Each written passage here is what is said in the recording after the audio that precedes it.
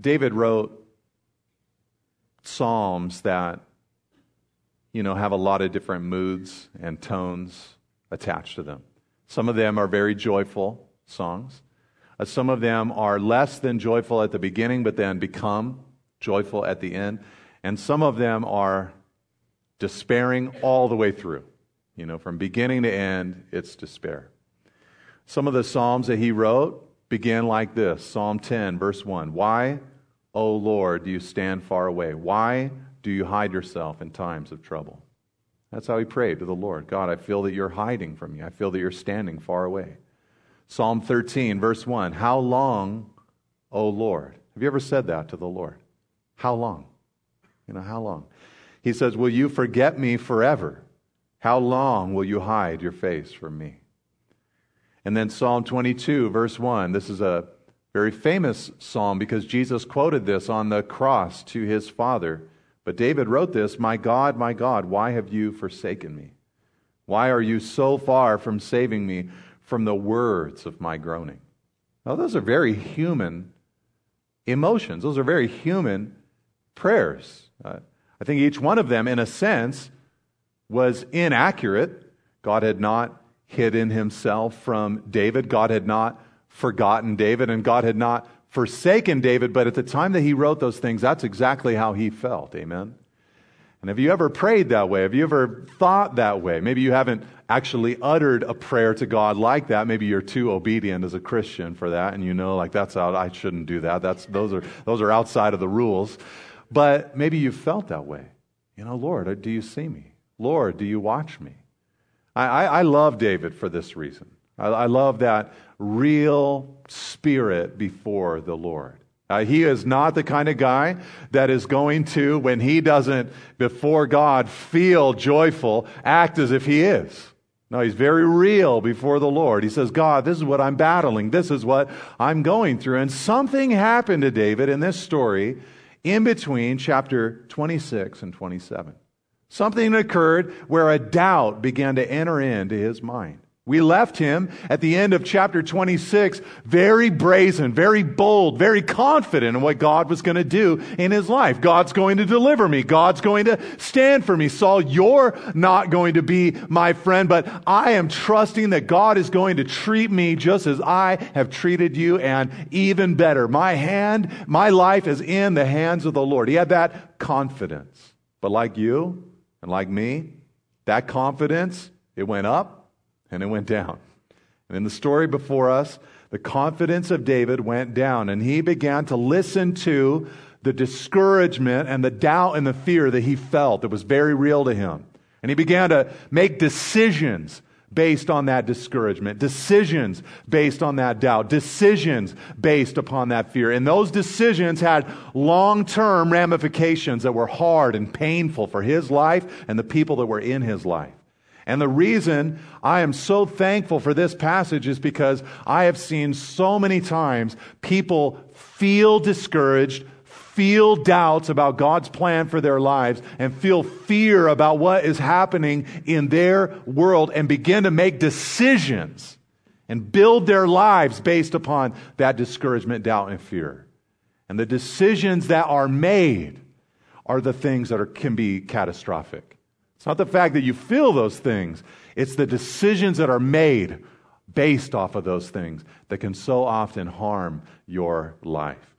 And so I want to show you what happens to David in this passage because he went there. It's not the problem is not that he felt this way. The problem is that he began to make decisions based upon those feelings and those doubts and that discouragement. So let's read what happens first in verse 1.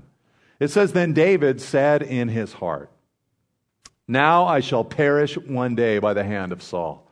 There is nothing better for me than that I should escape to the land of the Philistines.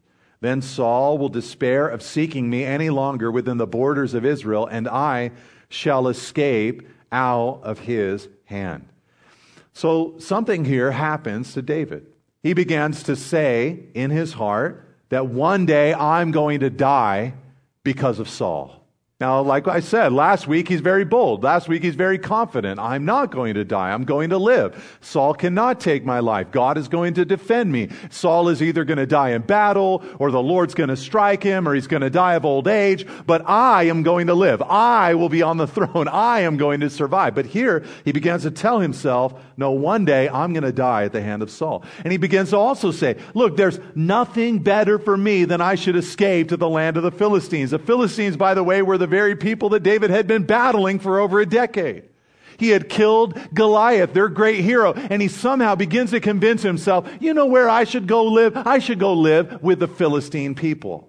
And he also began to say to himself, I must escape myself out of Saul's hand. Where did all of this come from? Notice the beginning of verse 1. It says, then David said in his heart. At this point in David's life, he is not speaking with God. At this point in David's life, he is not hearing the word of God. At this point in David's life, his heart has become the messenger that he listens to and that he submits to. You see, this is one of the first things that happens when you enter into discouragement and doubt and fear and begin to allow it to overtake your heart. Number one, your heart overtakes God's word. Or if I could say it like this, your heart overtakes the Bible. Or I could even say it like this, your heart becomes the new Bible. And you begin to think that your heart and the feelings of your heart, the thought of your heart are more accurate than the word of God itself. David is not here praying to God, but he's speaking with his own heart. He's not consulting the word of God, but believing lies that his heart has developed. He had doubts about God's promises and fears about Saul and discouragement because of the situation that he was in. And we can so often do this very same thing. We'll read in the word of God that God has called us. That from before the foundation of the earth, He has named us and chosen us. And so we'll see that within God's Word. He's called me. He loves me. He's selected me. But then, as life goes on and as the doubts and discouragements and frustrations of life enter in, we can begin to say, no, God does not know me. God has not chosen me. God has not selected me. We can hear the message that God so loved the world that He gave His only begotten Son, but then we begin to argue, no, I don't think that God loves me. I don't think that God has chosen me. We might read in Ephesians 2, verse 10, that we have been created in Christ Jesus for good works that He has foreordained for us to walk in, that we are His workmanship, that He has made us for something very specific, that He has a plan designed for our lives. But as discouragement and doubt comes in, we can begin to feel as if God has no plan, has no purpose for our lives. And David, like so many of us, came to a place where he began to believe his heart more than he believed the promise of God, the Word of God. Listen, this is something that we really need to be careful about, because I believe that many modern believers, just in their everyday flow of life, listen to their own heart much more than the Word of God. And so if that is the general state of things, then we must really be careful when discouragement comes into our lives. Perhaps you've heard the famous verse from Jeremiah 17, verse 9. It says this, "The heart is deceitful above all things and desperately sick. Who can understand it?" Now let me ask you, do you think it's good to trust something that is deceitful above all things? Would you like if someone came into your life right now and said, hey, I would like to begin making decisions for your life. I would like to lead your life. I would like to help you figure out whether you should go right or left or say yes or no or do this or that. I'd really like to help you that. But there's one thing that you need to know about me. I am deceitful above all things. I mean, if anything, what you'd begin to say is, okay, well, whatever you say, I'll just do the opposite. Right? So now I believe personally that Jeremiah 17 verse 9, that confession from the prophet, from God to the people of Israel, I do believe that it has been overemphasized at times in the body of Christ.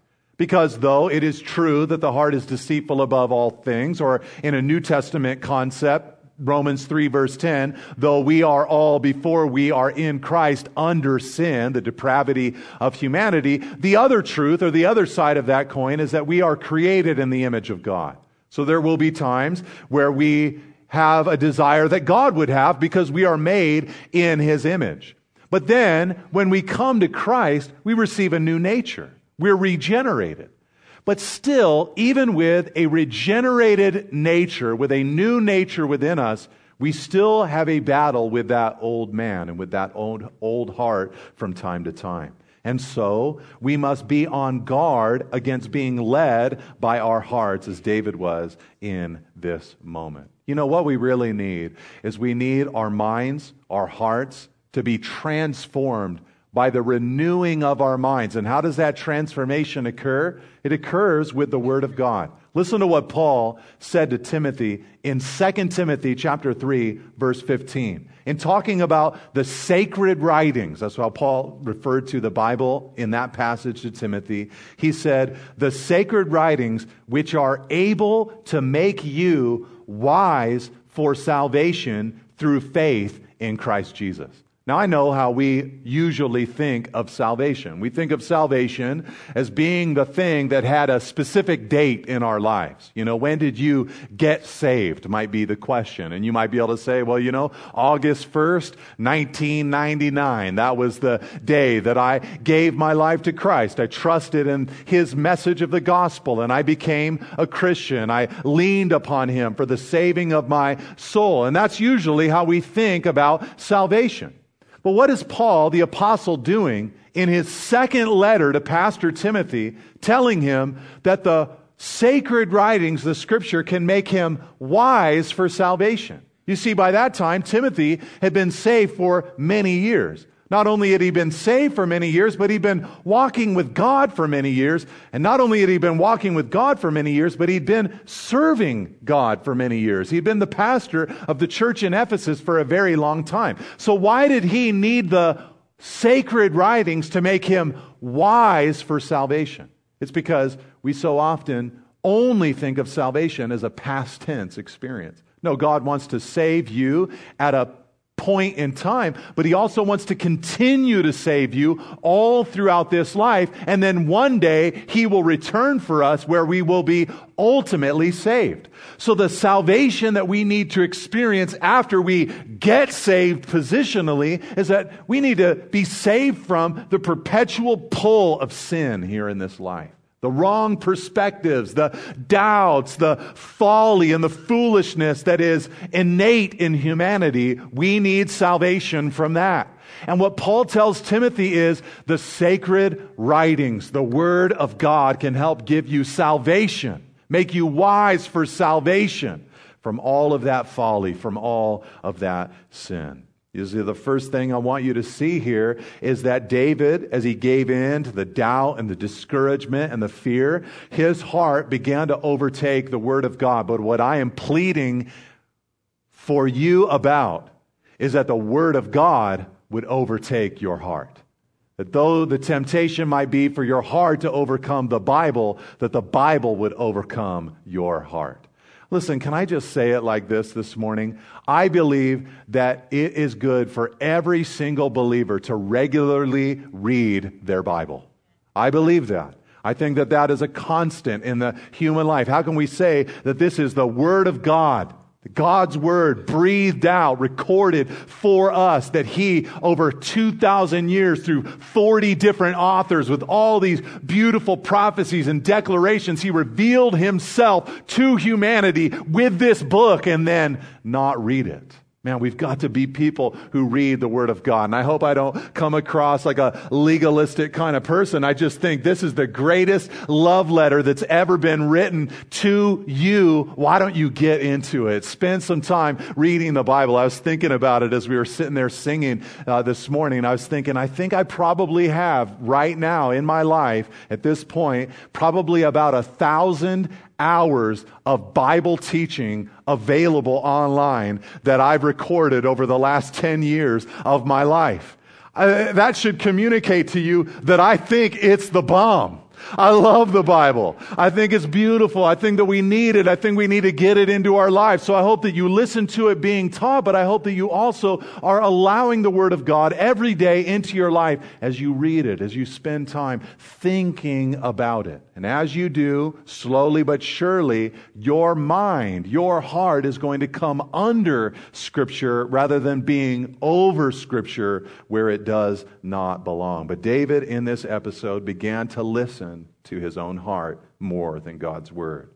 Let's look at the next thing that happened in verse 2. It says, "So David arose and went over, he and 600 men who are with him, to Achish the son of Maoch, king of Gath. And David lived with Achish at Gath, he and his men, every man with his household. And David with his 2 wives, Ahinoam of Jezreel and Abigail of Carmel, Nabal's widow. And when it was told Saul that David had fled to Gath, he no longer sought him.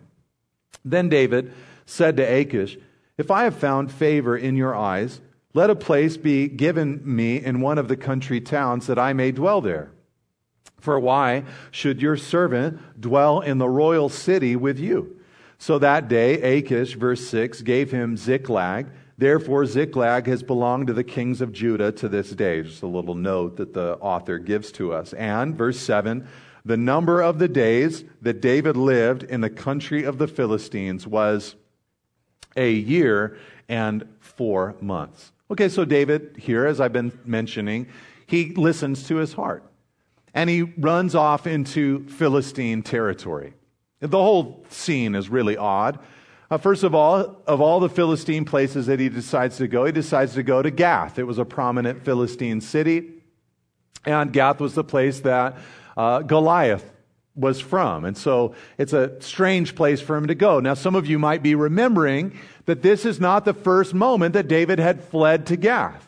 Earlier in his life, when he first began to be persecuted by Saul, he had fled to Gath. Do you remember that episode? And there, when he went to Gath, when he arrived, word began to spread, this is David, and they called him actually the king of Israel. They knew this guy has slain thousands of Philistines. This guy is responsible for the death of many Philistines. And when David realized that they knew who he was and how they felt about him, he realized, I need to get out of Gath. He thought maybe he could kind of lay low there, but he realized, I got to get out of Gath. And so he feigned madness. You remember the story? He acted insane. And the reason he probably did that is because probably in that culture, they thought that insane people, that they had weird superstitions about them. And so he thought to himself, okay, this is going to be their way of getting rid of me. And so they did. Achish said, man, this guy's got to get out of here. And so David fled. He saved his life. Now we're years later. David has won many victories over the Philistines, but he's also now for many years been on the run from Saul. So he goes back to Gath, the same place, and he goes to the same king, a guy named Achish.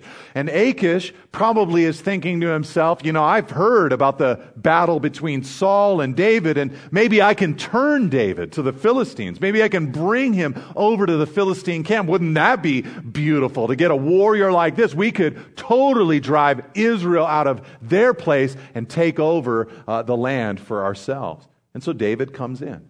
The interesting thing that he does is he asks Achish, he says, hey, I don't want to dwell in Gath. I don't want to live in the royal city with you. Just give me and my men a little village to live in. And so Achish says, fine. And he gives him a town called Ziklag. And it tells us that David and his men lived in Ziklag for a year and 4 months with their wives and their children. What I want you to see here is that David and his men, for the first time in a long time, like I said, he's almost 30 years old at this point.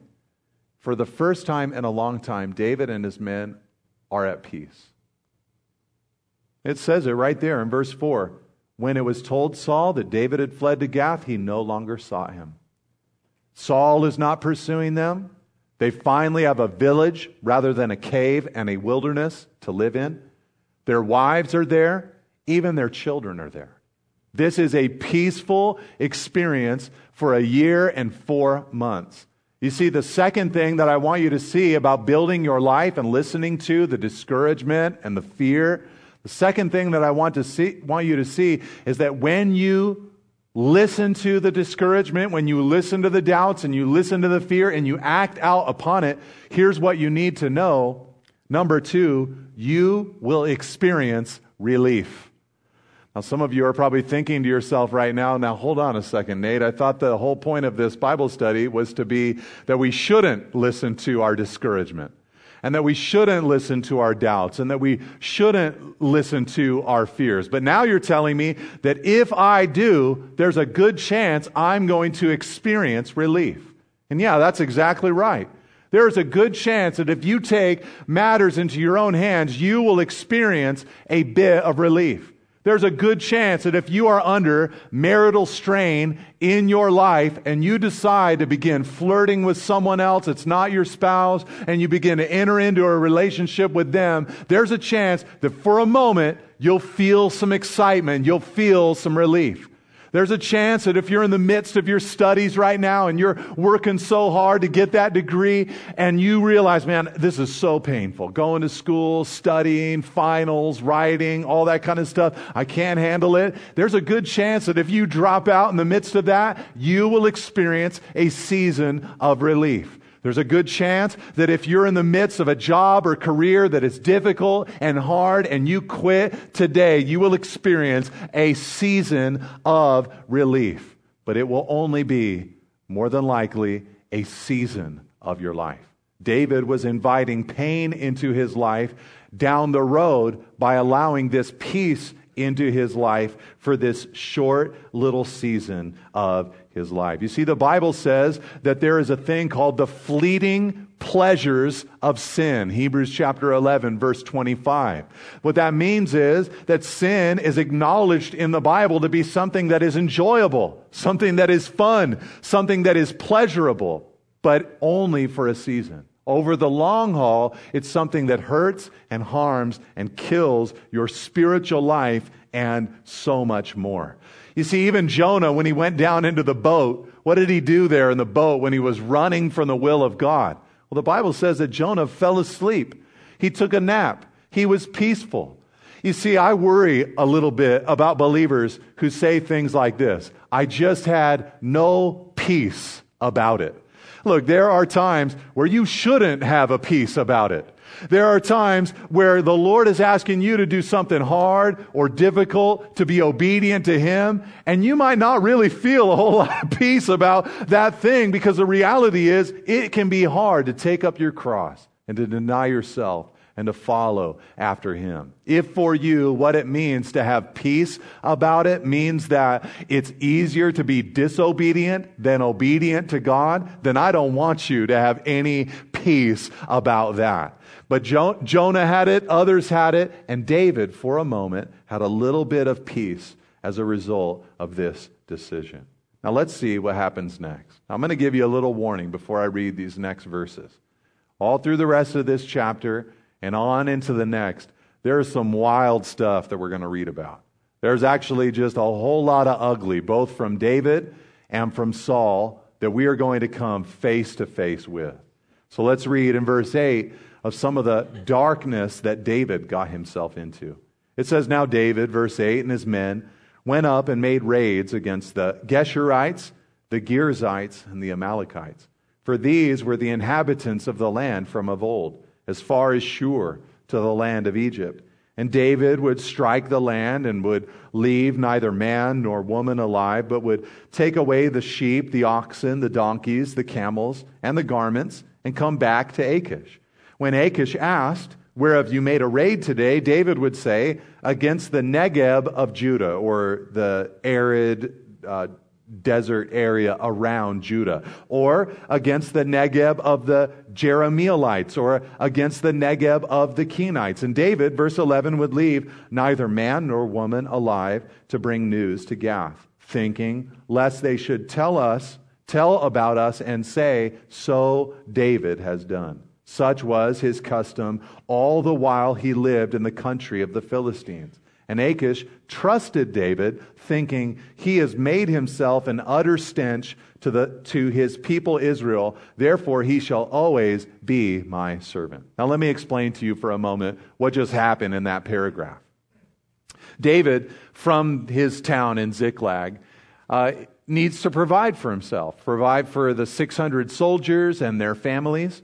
And so what he does is he goes on these raids to neighboring towns. The Geshurites, the Girzites, and the Amalekites were the people that he would target. He would decimate them. It was a slaughter. This is what is ugly in this passage. He'd take their livestock, their clothing, all of that. He'd leave no eyewitnesses, and then he would return to Ziklag. He'd bring some of the gifts to Achish, and Achish, the Philistine king, he would ask David, hey, where'd you go? Where'd you get all this stuff? And instead of telling the truth about who he'd gone to attack, David lied to Achish and told him, I went into Israel. I defeated the people of Judah, or the Jerahmeelites, or the Kenites. These were people in Israel. And so when Achish heard that, he thought to himself, wow, David has really turned to the dark side. He has come over to us as the Philistines, so much so that no longer is he fighting against Philistines, he's actually fighting against the people of Israel. That's what Achish thought, but it's not yet what David had done. And so Achish began to tell himself, David is firmly now fixed on our team. Now, like I said, this is a terrible moment in David's life. I will admit that there are some people who think that David was justified in taking the lives of the people in these specific towns. And the reason that some people think that is because, notice in verse 8, the little phrase, these were the inhabitants of the land from of old. You see, when the people of Israel went into the promised land, God had marked out certain people groups for destruction.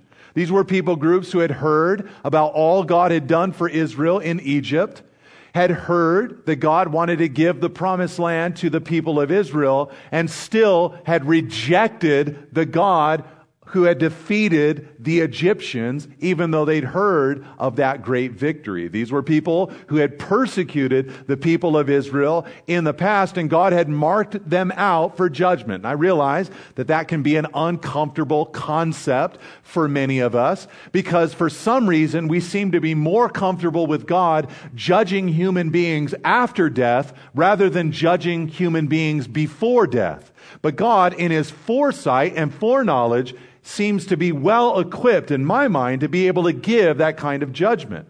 And the people of Israel, remember, were the delivery mechanism of God to bring the Messiah Christ who could save every tribe and nation and tongue from their sin eternally. And these people groups were against the people of Israel and trying to eliminate them, thus eliminating the potential future Messiah. So the eternal life of every person in this room, in a sense, was in the balance in the ancient struggle between Israel and these people groups.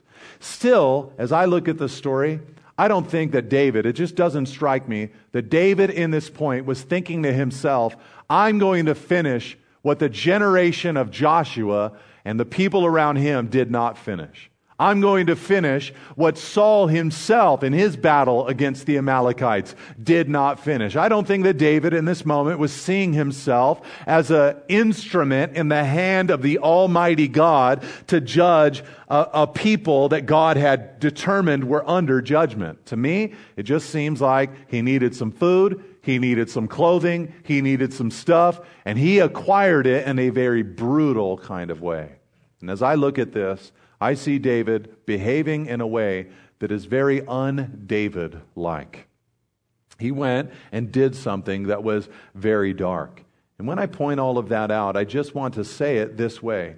When we build our lives on discouragement, we begin to listen to the discouragement, we begin to listen to the doubts, we begin to listen to the fear, we begin to act and do and be things that we normally wouldn't act or do or be. That discouragement gets into our hearts, and we begin to do and say and be things that are just not us.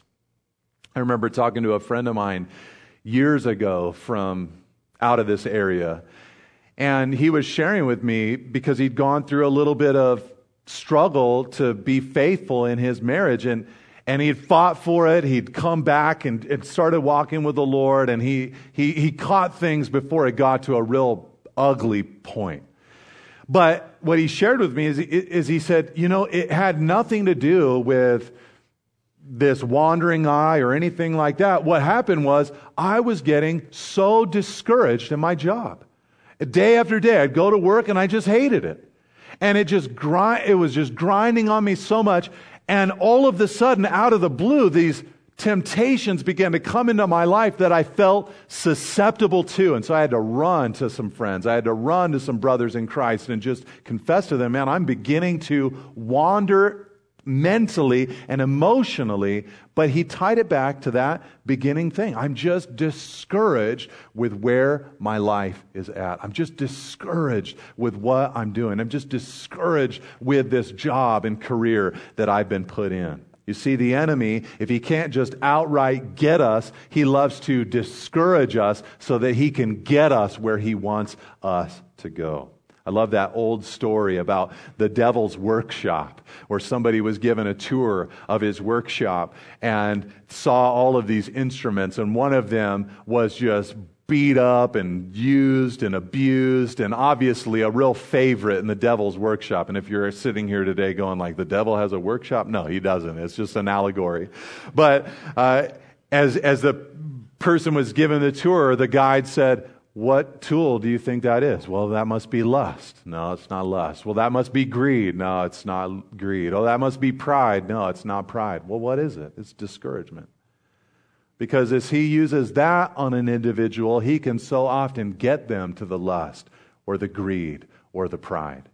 And so we have to be careful because it will turn us to do things we normally would not do.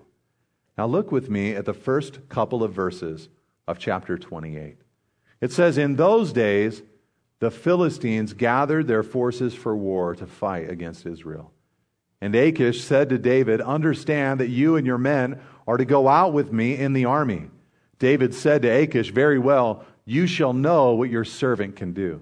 And Achish said to David, very well, I will make you my bodyguard for life. Now, what's happening here is that the future king in Israel, is being invited by the Philistine lords to gather together with them to go fight in battle against the Israelites. So the future king of Israel is about to go war against Israel. The reader of the passage is supposed to go, what? It's like this moment of just like, that cannot be, kind of thing. So I'm trying to explain that to you because you guys didn't react like that when we read it. All right, so David here, he comes to a point of decision. You see, that's what happens. When you begin to let compromise into your life, the moment comes where you're going to have to pay the piper. You're going to have to make a terrible decision. You're going to be confronted with something that is just absolutely horrible. And that was what David had been brought to. He was forced into a terrible choice at this moment. This is the reason why we need to decide in advance that we're going to walk with the Lord no matter what. Because if you decide from moment to moment, if you wait for the temptation to come, am I going to walk with the Lord right now or not? Man, it's too late. You have to have made the decision in advance and built your life up in that way so that you never come to this place where you're in such a horrible position of compromise. David, it seems, volunteers himself when he says, you know what your servant can do. He's saying to Achish, I will perform well in battle. All right, now up to this point, I've just basically shared with you all these terrible things that happened to David, and can happen to us when we build our lives on discouragement and doubt and fear. And what I'm going to read to you in the rest of this chapter, we're going to go real quickly through this final little episode.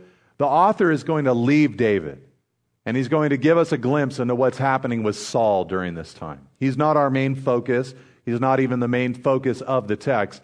But as we look at this, I'm going to show you two final things that can help you pull out of despair.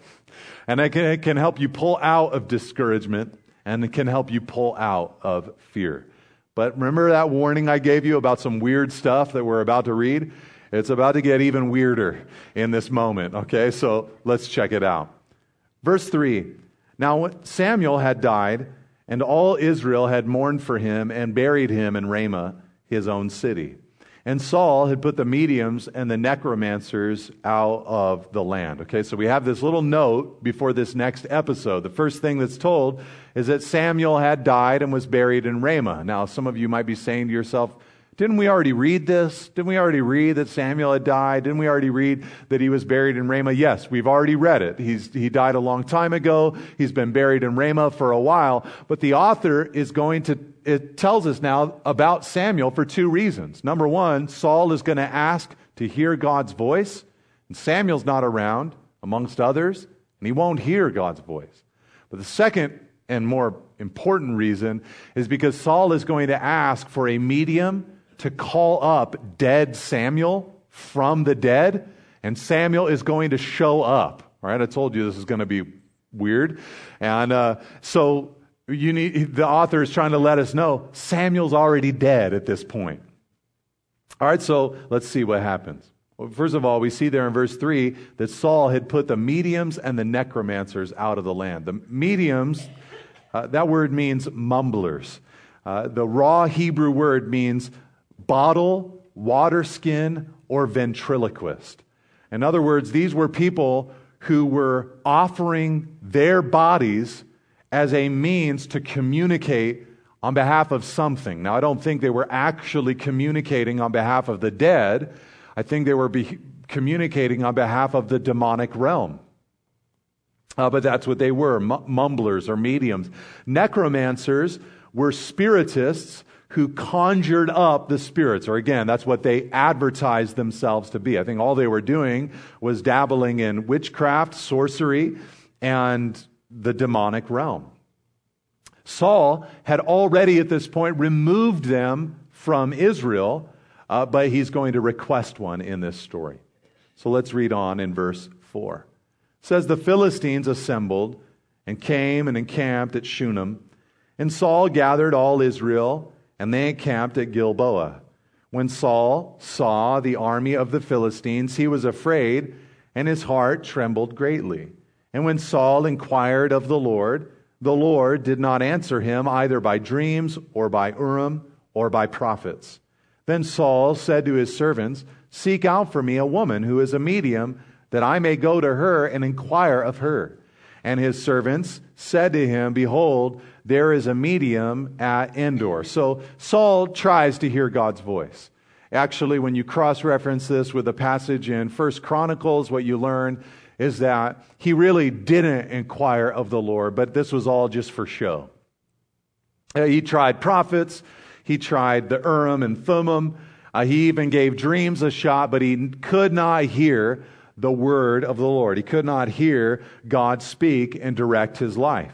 And so, he asked around and he asked his servants, hey, bring me a woman who's a medium. What he's going to do is call for Samuel, who's dead at this time. And so he asks, is there a medium? And so his servants reply and they say, basically, even though you cast them out of the land, there is one in the town of Endor. Now, some of you might be sitting here this morning thinking to yourself, I know Endor. I don't know a lot of Bible cities, but I'm pretty sure I know Endor. I can't quite place it. What you're probably thinking of is the forest moon where the Ewoks live in Star Wars. That Endor. This is the Bible Endor that we're dealing with. Did that happen to some of you? You're like, I know my biblical geography pretty good. I've heard of Endor. Nope, that's the Ewoks. All right, so he asks around and they say, yeah, there's this medium, there's this witch. So, verse 8, Saul disguised himself and put on other garments and went, he and 2 men with him. And they came to the woman by night. And he said, divine for me by a spirit and bring up for me whomever I shall name to you. The woman said to him, surely you know what Saul has done, how he's cut off the mediums and the necromancers from the land. Why then are you laying a trap for my life to bring about my death? But Saul swore to her by the Lord, as the Lord lives, no punishment shall come upon you for this thing. This is how twisted his walk with God had become. He's actually swearing by the name of the Lord to a witch, telling her, you will not be struck for this thing.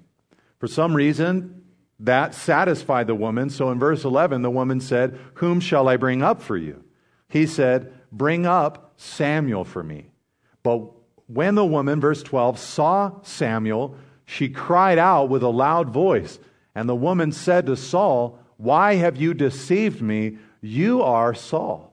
Now, something interesting happens here in this moment. She calls up Samuel, and I think the reason that she cries with a loud voice is because this is not what normally would happen for her.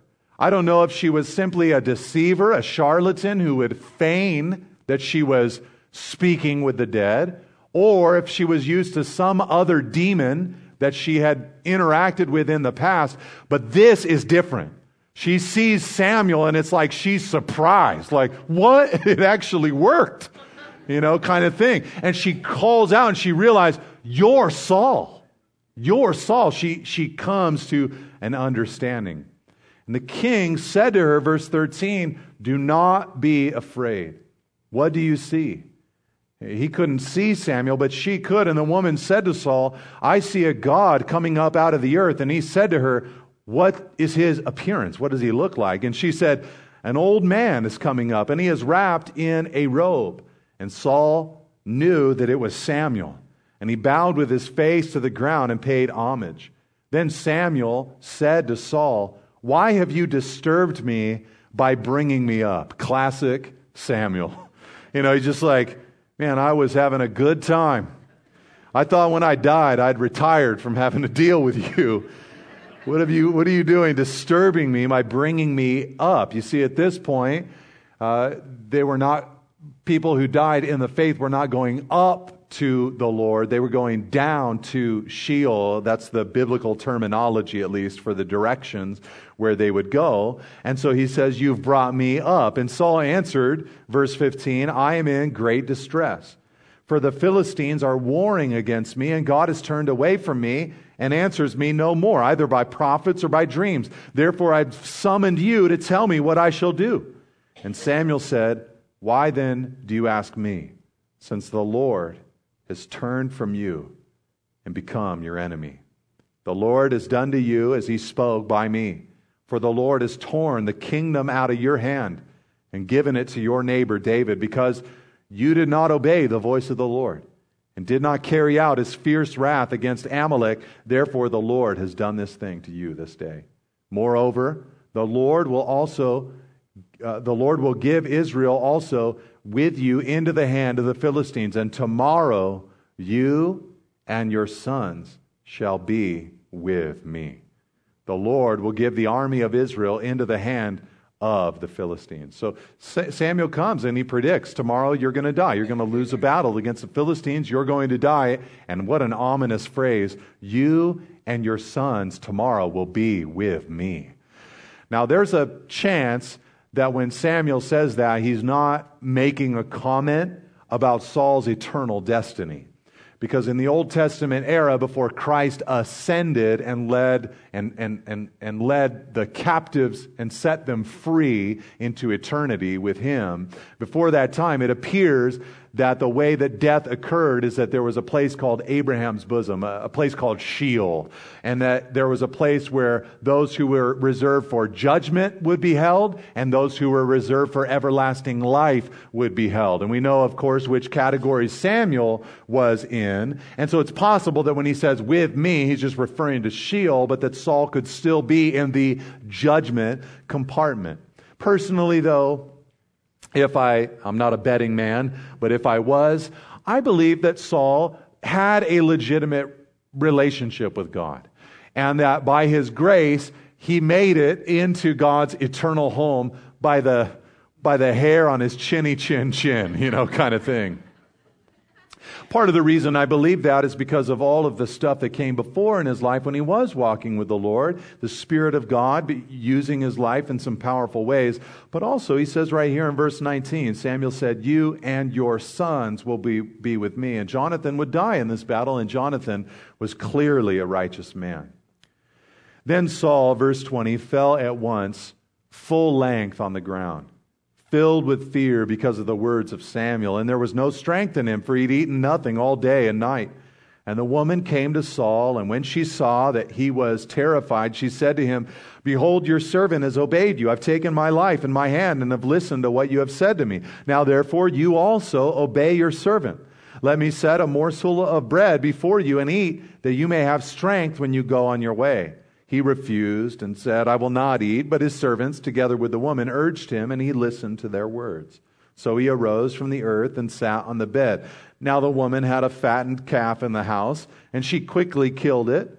And she took flour and kneaded it, and baked unleavened bread of it. And she put it before Saul and his servants, and they ate. Then they rose and went away that night. I love the way the Bible tells these stories of people making a quick meal for someone. You know, like, I've got some food. I've got a fatted calf. Let me go kill it, skin it, drain it, cut up the meat, carve it, cook it, get some bread, bake it, and then we'll have a meal together. It's like, us Americans, we're not patient enough for that, but he just sat there and waited hours, I'm sure, for this final and last meal. All right. Here's how I just want to leave you today. What would the readers of this passage perceive and read as they saw these accounts? I think one truth that they would have walked away with is that God, though he was finished speaking with Saul, he was not finished speaking with David. And really, in a sense, you could say that he wasn't finished speaking with Saul, because even Samuel came and delivered a word for this man. This is an abnormal thing that God does. But the readers would have seen that Saul's heart was so hard that God was now silent with him. But as the story continues, what they would have discovered is, but even though David was so faithless in this moment, God is going to speak to him again. You see, Paul said to Timothy that when we are faithless, God is faithful, for he cannot deny himself. Even when you and I falter, the Lord is steady, the Lord is constant, the Lord is strong. And I think that would have been one of the things that they would have seen from this, is that even in our discouragement and in our fear and in our doubts, when we act out upon those things, the Lord is more faithful than we are. And he's still speaking, he's still working, he still has a plan for David's life. So I think they would have been encouraged with that. But I think on the other hand, there also would have been this sense, as they read these things and thought about their national history, they would have been thinking about the entirety of 1 Samuel, because the whole book of 1 Samuel records the transition in Israel from a theocracy to a monarchy, from God's direct leadership to God leading and directing through kings. And Saul was king number 1, and David was king number 2. And maybe an ancient Israelite would have read this story and said to themselves, man, our first 2 kings kind of whiffed. They weren't always all that great. They didn't always do all that well. And I think that might be a word that helps us with our discouragement and doubt and fear today. Because so often where our discouragement and doubt and fear comes from is by looking at ourselves or looking at others, maybe even the leaders that God has placed in our lives. But there is only one king who is not a failure in any way, only one leader who has never let anyone down, and that's Jesus Christ. And so maybe in this story, we're seeing a hint of foreshadowing of how to get out of discouragement and despair and doubt. Look unto Jesus, the author and finisher of our faith. Look unto him, because when we are faithless, he is faithful, for he cannot deny himself.